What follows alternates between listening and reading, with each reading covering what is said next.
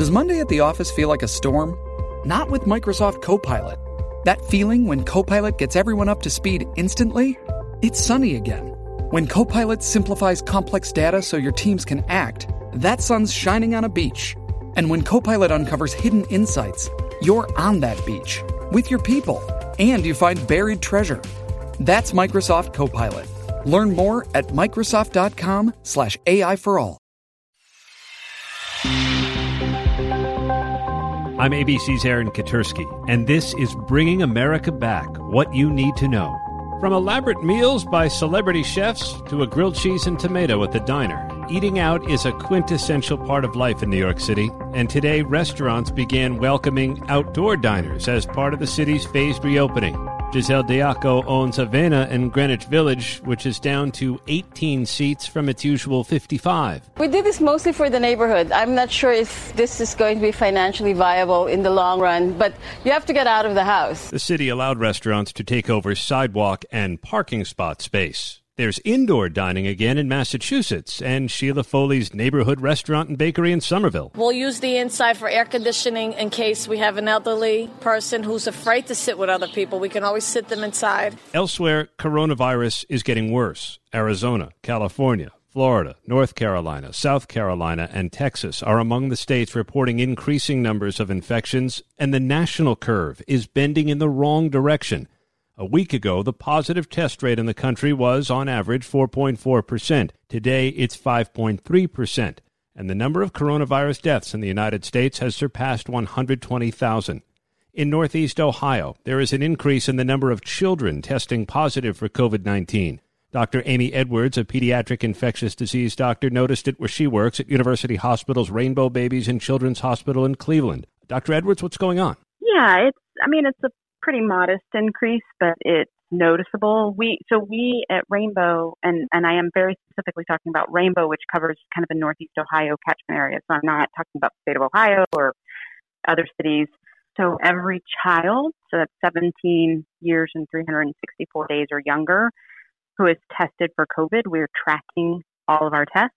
At the beginning of the outbreak, we were looking at somewhere around the 1 to 2% positive in symptomatic children, and that's gone up to a peak of about 7%, and it did kind of very modestly come down to 6% or something like that, but it's definitely an increase from the beginning of the outbreak, and so that's just something that we've been keeping an eye on. And together with that, we have seen a slight increase in hospitalization as well. It's not a dramatic increase necessarily, but is it worrying when you just get that slow creep? A slow creep is to be expected as the economy opens back up, as long as it settles down and stops creeping. So if a month from now, instead of 7%, we're talking about 15%, and then I'm going to start to worry more. But at this point, it's just cause for us to all take a deep breath and say, okay, remember, coronavirus is still with us. Kids can actually get coronavirus. They can be hospitalized from it, although very rare.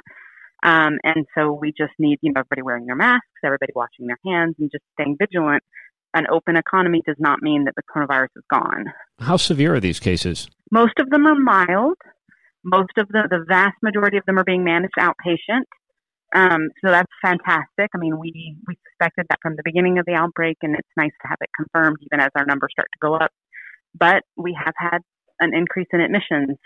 So some of them are requiring more intensive care in the hospital. To tell kids to stay away from each other on the playground or not to touch certain things, that's always been a tall order through this pandemic. It absolutely is. And that's why, one of the main things that I've been stressing is, now that the weather allows it, let's take the kids outside. I get it that cousins want to get together and play. I understand that. So let's have them play outside where it's harder to spread this disease than having them all inside watching TV together. And so, I get that it, I have a 1-year-old and a 3-year-old. Trust me, I get it. But it's, it's not normal times. So we've just got to parent abnormally. It's a great phrase. Parent abnormally. I like that.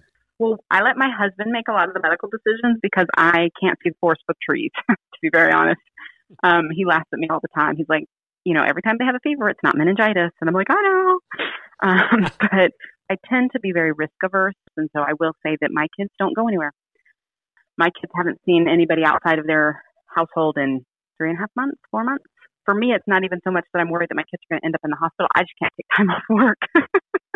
Especially now, I get that. We need you on the front lines. And with 3 grandparents living with us, I can't bring it home. I can't have I can't have them getting sick either. So we just don't do anything. Don't go anywhere.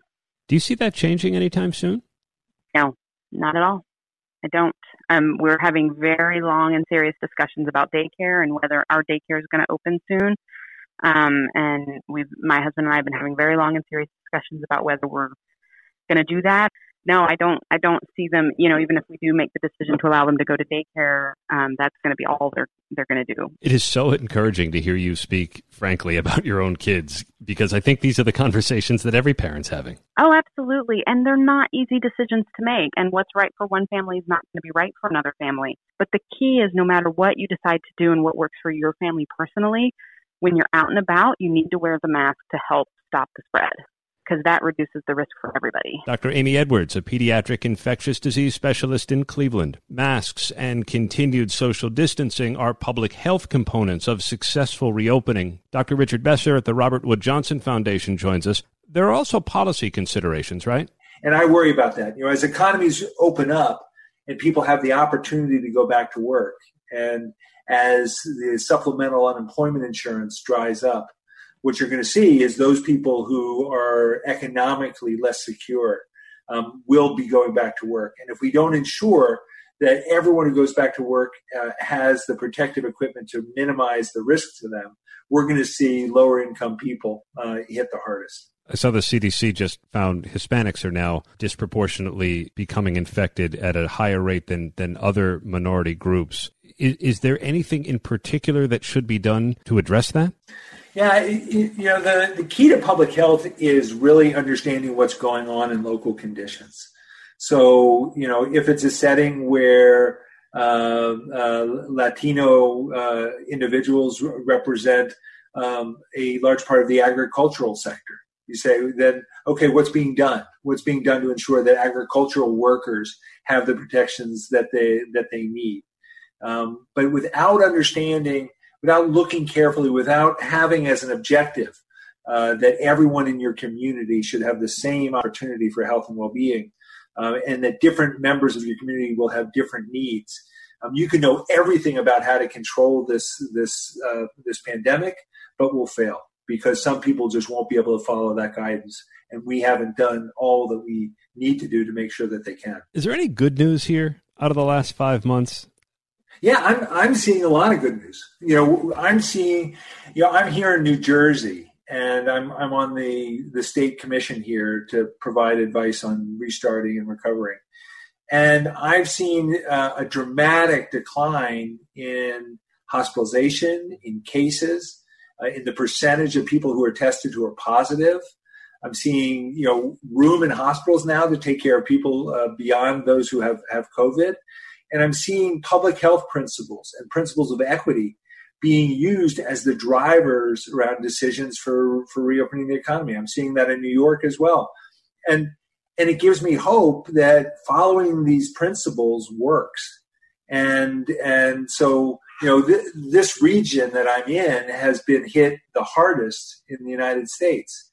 And by following good public health principles, it's right now getting under control. Too many people have lost their lives. 12,000 people here in New Jersey. But I feel much more comfortable going forward that the state won't let it get out of control again. Are you confident that these states that have gone through this, and as Governor Cuomo is fond of saying, made it to the other side of the mountain, aren't going to have to climb back up that mountain again? I like to push back against that entire metaphor of climb the mountain and they've come back down, because the way this works is it's a series of mountains and valleys. And the fact that you've come up one mountain and you've made it over and you've come back down, it doesn't mean you're not going to go up again.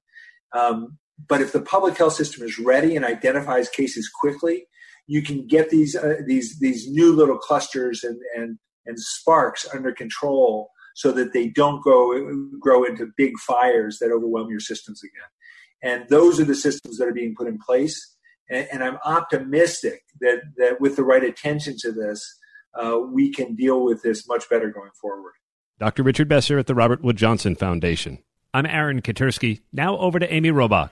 Thank you, Aaron. Joining me now is ABC News Chief Medical Correspondent Dr. Jen Ashton. And Dr. Jen, news over the weekend honed in on the issue of COVID-19 in the worldwide sports world.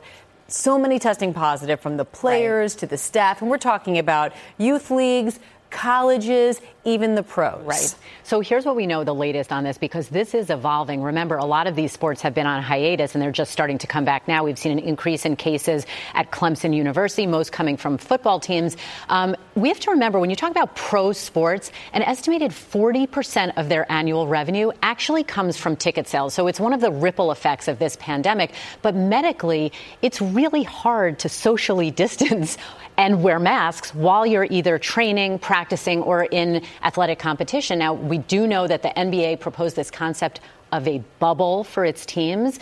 So many other professional leagues looking to that to see if it would work for them. And just recently, Major League Baseball shut down 2 training centers in Arizona and Florida due to an increase in these COVID-19 cases. Yeah, a lot of these sports are called contact sports for a reason. Right. And that brings up so many of the problems. So what decisions need to be made before they can actually do this safely? Well, I think that's really the question here. Usually we talk about theories. These are really complicated decisions that are being looked at right now. And I think the first thing when you talk about this is that these are decisions that have to be made age appropriate based on different level of sports. Youth leagues, obviously very different than collegiate and professional leagues.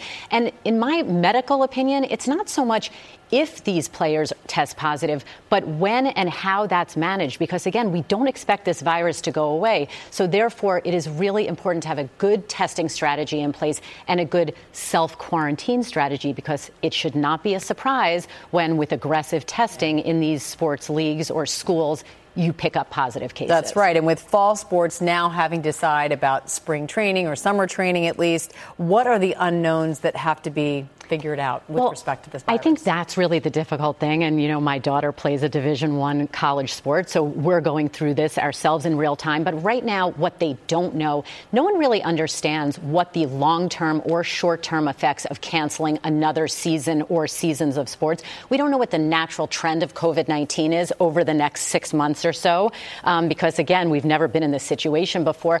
We think that athletes may represent a lower risk for severe disease, but, again, that needs to be followed. And very important, medically, we need to have good return to play guidelines for athletes who have been diagnosed with confirmed cases of COVID-19, in particular, looking at heart evaluations before they're cleared to return to practice and play, because that is a potential risk of COVID disease in general. So a lot that still has to be figured out. All right, Dr. Jen, thank you so much.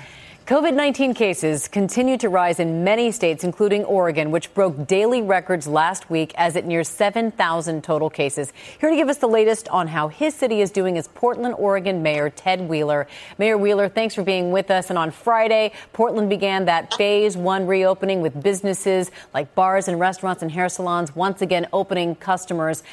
How concerned are you about having this reopening amid a continued rise in coronavirus cases there? Well, we're concerned anytime we see an uptick in COVID-19 cases.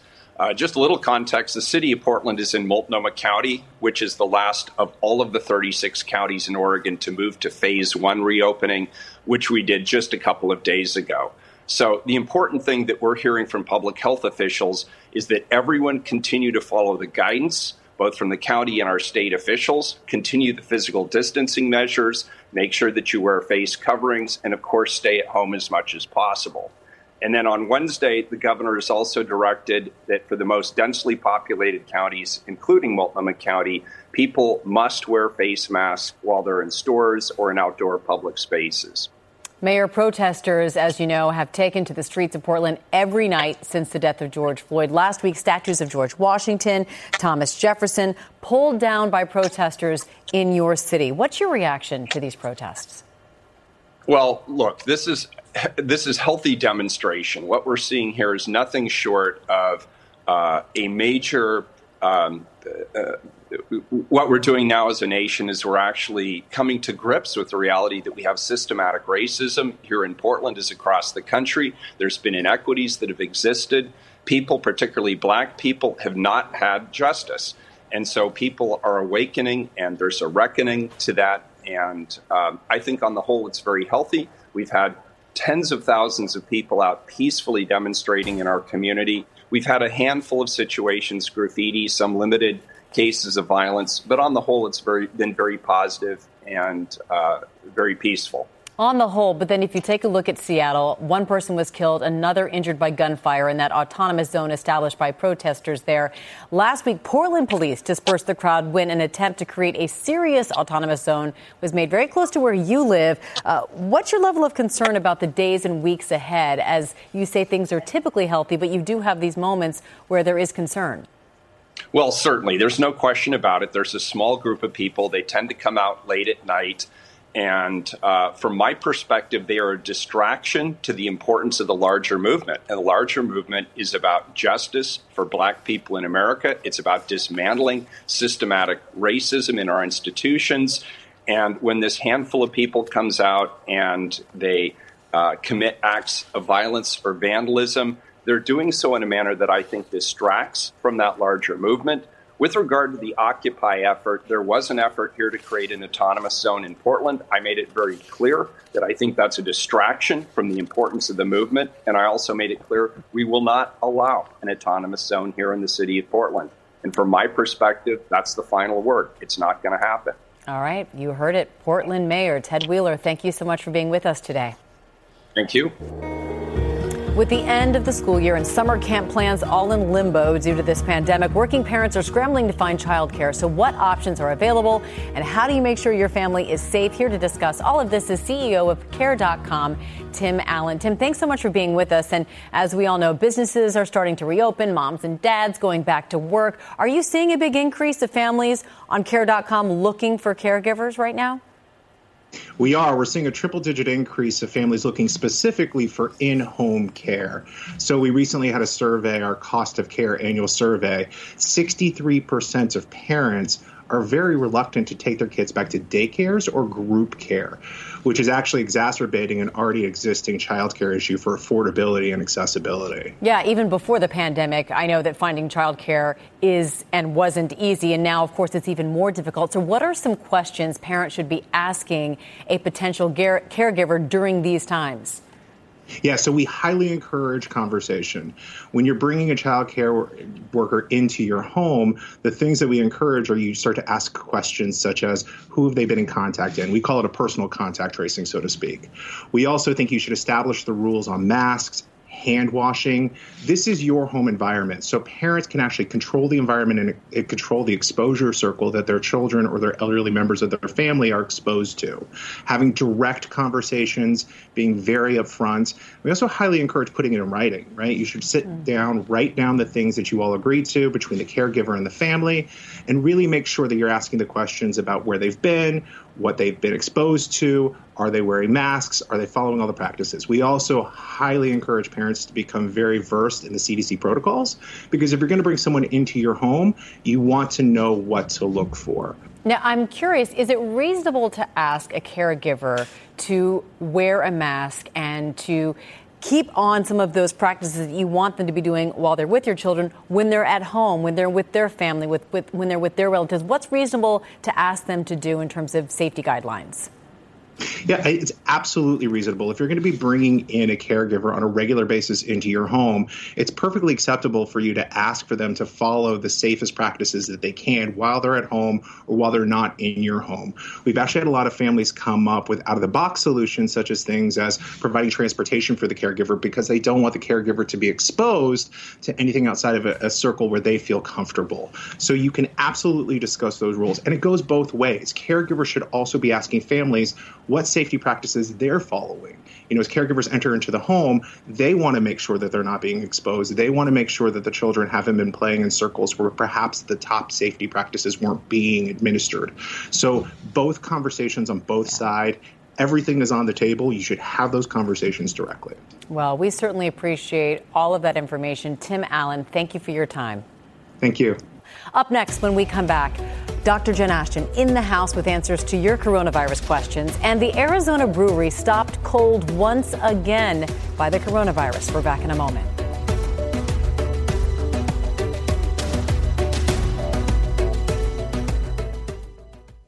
We're joined again by Dr. Jen Ashton with answers to so many of your questions about the coronavirus. So, Dr. Jen, thanks for being here.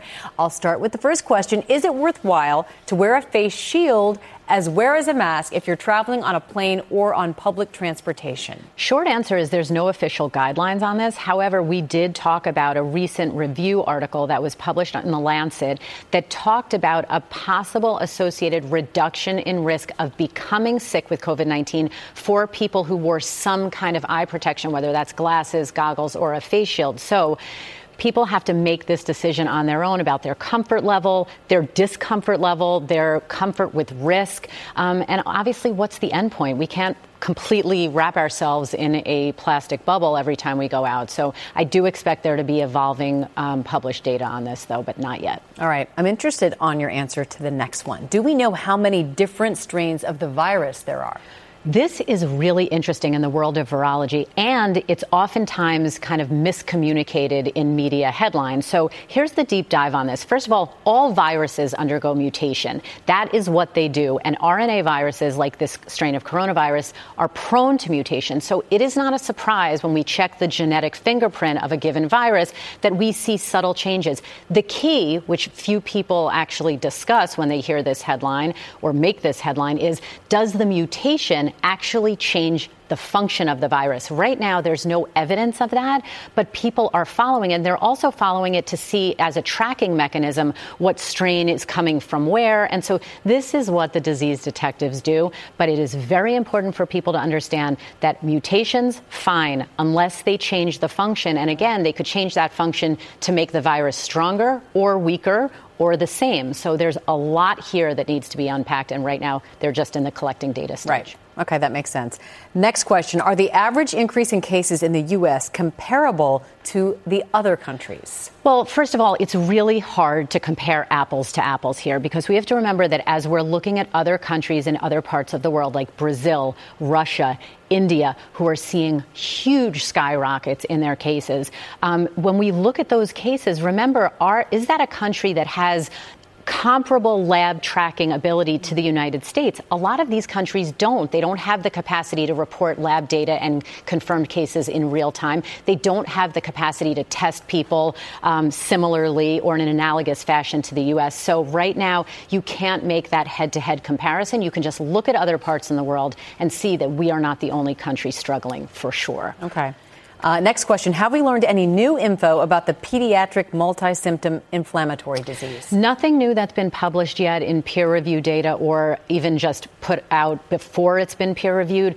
But we do know that overall the risk to the pediatric population of this inflammatory syndrome is low. The awareness of pediatricians and the CDC to track cases is definitely up. So everyone's on the lookout for this. And again, it's still not clear whether this is directly and causally related to COVID-19 or whether this can just be seen as a non-specific reaction to infection that can be seen in the pediatric age group as well. So still in the collecting data stage. All right, Dr. Jen, thank you so much. And you can submit questions to Dr. Jen on her Instagram at Dr. J. Ashton. Well, as establishments begin opening back up, one Arizona brewery had to close its doors again and re-strategize when COVID-19 rates started rising and an employee there tested positive. Here to talk about his new normal is the Shop Beer Company owner, Dylan De Miguel. Welcome, Dylan. So tell us a little bit about what happened as the Shop Beer started to open its doors back up. Walk us through it. Yeah, so, here in Arizona, we were given the green light to open back up with some guidelines here on May 15th. We decided to slow roll it, keep a grab and go option, very minimal contact for our employees. But on May 30th, we decided to open up our patio, not let anybody inside, but open up our patio and see how that goes. And then on May 31st here, Governor Ducey put into a curfew from at 8 p.m. So we kind of thought in the best interest of our staff and community that we'd go back to our grab and go model for that next week. And then during that time, unfortunately, one of our staff members tested positive for COVID-19. So then how did you pivot your business so you could stay afloat during this time? You know, for us, it was really interesting. So about 98% of our revenue as a business was made on draft sales. So people actually going to a bar and a restaurant, ordering a draft beer, whether that was at our own tasting room here, our own bar, or it was somewhere else. So what we did is, as we worked very closely with our distributor here in Arizona and transitioned all of our liquid into cans and tried to put it on the stores put it on the shelf at grocery stores. And I'm just curious what you feel like your community, has it been supportive of your small business? What do you want to say about their support of you during this time? You know, our community has been nothing short of spectacular for us. From regulars here all the way to our distributor at Hensley Beverage to some other bottle shops here locally. Our community has just been stellar. I mean, they have really come in through in the clutch for us and really kept our business alive through this time. Yeah, and I'm sure so many of them very eager to come back in for a beer. Do you know when that will be, when that will happen? You know, right now with cases rising as they are here in Arizona, it's hard to know, to be honest. And I don't know if there's going to be a perfect time to open or it'll be abundantly clear. But the hope is that if cases start to fall off, at that time we'll start to reconsider opening up. But at the moment, we're just open for grab and go and just trying to keep our staff and community safe and hopefully slow the spread. Yeah, and Dylan, speaking of your staff, how is your employee doing who contracted COVID-19? You know, they're doing good. They're doing good. Definitely on a good path to recovery. They never needed to go to the hospital. They were able to recover at home. So that was very encouraging to see that employee, have to face that challenge. But they've come through on the other side, which is a blessing. So we're very happy about that. And we're glad to hear that as well. And we're wishing you the very best and certainly hope that you continue to have good health. Thank you so much for joining us, Dylan. And by the way, before you go, I know that you and your wife welcomed your first baby last month. So congratulations as well. Thank you. During this pandemic, doctors have emerged as some of our nation's biggest heroes, and one California pediatrician is going far beyond the call of duty. Dr. Daniel Bruckner has helped donate more than 60,000 face masks and PPE to doctors' offices and nursing homes that are facing a short supply. And here to discuss his endeavor is Dr. Daniel Bruckner himself. So first of all, tell me what inspired you to do this. So when the pandemic first hit and news of coronavirus was coming from around the world, it was very apparent that healthcare workers were being, unfortunately, horribly affected by this. And so it was very apparent that we were going to need PPE to not just protect ourselves, but also to protect our staff and to protect the patients. And so I called around to a bunch of the other pediatricians, and none of us could really find any PPE. My staff called our local suppliers, Amazon, and there was nothing available till like July. So I just decided to take matters into my own hands and start donating. I'm curious how you were able to source PPE equipment to purchase that bulk order in the first place, because, yes, I remember we were all looking for where you could find it, and it was nowhere to be found. So it's actually kind of a fun story. I have a buddy from college who I knew did sourcing from around the world, importing. And so I called him up on a whim, and I said, do you have any ability to get PPE, like surgical masks? And he said he actually did. So he looked into it, and unfortunately, the minimum order at that point was about 10,000 units, and there was a lot of price gouging going on. So I asked him, like, at what point could we maybe, if I could buy more, could the price come down?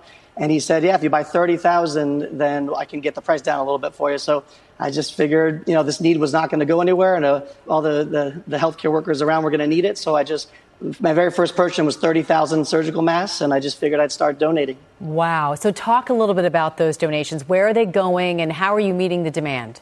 Right. So right away, I just started donating to all the other local pediatricians in the area. My sister's a pediatrician. Actually, both my sisters are pediatricians, and my parents. And so I donated a bunch of the different pediatricians around. And I mean, the need was so apparent. One of the pediatricians that I donated to there, and they were down to their last 5 surgical masks. It was actually to the point where they weren't even wearing themselves. They were just giving them to sick kids who needed them. And when I texted them saying that I had masks and I was going to donate the next day, they put their mask back on for the first time in like a week or so. And so the need was very apparent for pediatricians, and so much so that the word got out, and nursing homes started to hear what I was doing. And so they started calling me. So I started donating to them, pediatric subspecialists, preschools. I mean, it's really, the need has kind of become endless. So people started asking how they could help. And so what I decided, if they could donate, if they could contribute. So that's when I started my GoFundMe study. I'm sure it's a pretty remarkable emotional response when you give those PPE to people who have been without, who desperately need them for their own safety. What have you heard back from those people?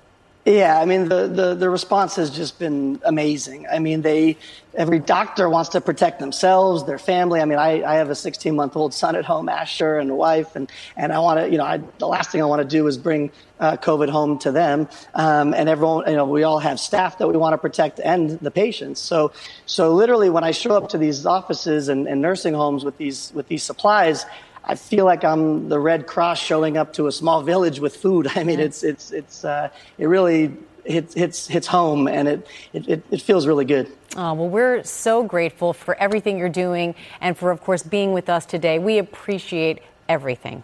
Thank you so much.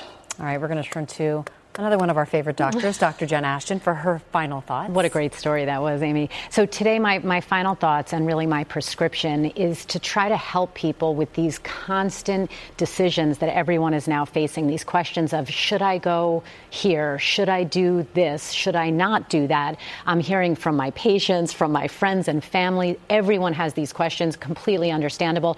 So really, what I want to explain is how to think like a doctor, which is really ask yourself 4 questions, not 2, 4. What are the risks of doing it? Let's say going on a trip. What are the risks of going? What are the risks of not going? What are the benefits of going? And what are the benefits of not going? Those are the 4 questions. And then you can also throw into the mix, do you have options? Do you have alternatives? Are there other things that you need to consider?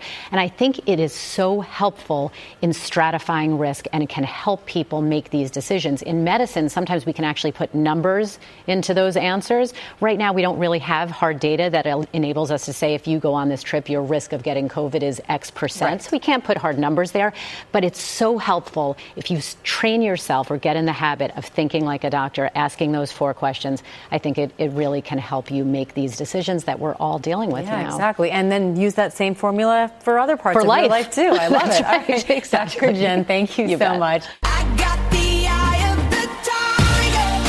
Now, the spotlight on the young girls from Nashville who are shaking things up, meeting on Twitter and then forming the group Teens for Equality to fight racism, the major force behind a massive recent protest and the first in our Young Changemaker series. Hi, my name is Katie Green. My name is Emma Rose Smith. My name is Michaela Smith. My name is Jade Fuller. My name is Nia Collins. When George Floyd died, I was like, again, so are we going to have to protest for the same thing we protested for a couple months back again? Just to think about how many people that got killed by police officers that people don't know about, it's just sad. It's just not surprising anymore because it's become such a norm in America. I realize that this is something that doesn't really surprise me anymore. We are desensitized to the literal death of a human because of their skin tone. I just didn't know what to say. I was just like, wow, again. You can't help like who you are and how you're born, you know? The way you look or who you are doesn't make you different, doesn't make your mindset any different. What inspired me to start attending protests was I attended with Jade because, you know, Jade's one of my best friends and she is a person of color. I decided to protest so that I could see all the people around me who do want change like me, and I really wanted to like see change locally. Me and Jade were both like, this can't be the end. Jade decided to also help organize a protest, and that's when I joined. So that's when we found Z's post online about the one on June 4th. We didn't have an organization because we're 14, 15, and 16. Jade came up with the name Teens for Equality, made an Instagram, and we promoted our protest for that. And then we just asked people like for donations such as water and food. Then we also brought tents and tables, got medics and like a bail number and legal help in case like anything happened. We got first aid And we also got masks because, Corona. So we just planned to have all these things. Saturday's protest didn't have as many people as the protest which was held by us. We expected 800 to 1,000. To even see 800 plus people there, it was mind-boggling because I was just like, we did this? More than 50 and 60 and 70 people came. To hear that 65K came it's amazing. Since we are the future, and we want to change the system right now and make it equal for everybody before we become adults. The fact that we're so close now, I think it's just because we're all so passionate about what's happening. How we met is just over Twitter. We were not friends before this protest. When I got added to the group chat, I didn't know I was going to be helping, planning. I just thought it was already made and ready to go. It shows that no matter who you are, how old you are, what you are, that you can make a difference. If you're all fighting for the same cause, a community can come together in unity to make change. We can all learn from those girls. Teens for Equality, powerful and inspirational. And that's our program for today. I'm Amy Robach. Thanks for listening. Hey, I'm Andy Mitchell, a New York Times bestselling author. And I'm Sabrina Kohlberg, a morning television producer. We're moms of toddlers and best friends of 20 years. And we both love to talk about being parents, yes, but also pop culture. So we're combining our two interests by talking to celebrities, writers, and fellow scholars of TV and movies. Cinema, really. About what we all can learn from the fictional moms we love to watch. From ABC Audio and Good Morning America, Pop Culture Moms is out now wherever you listen to podcasts.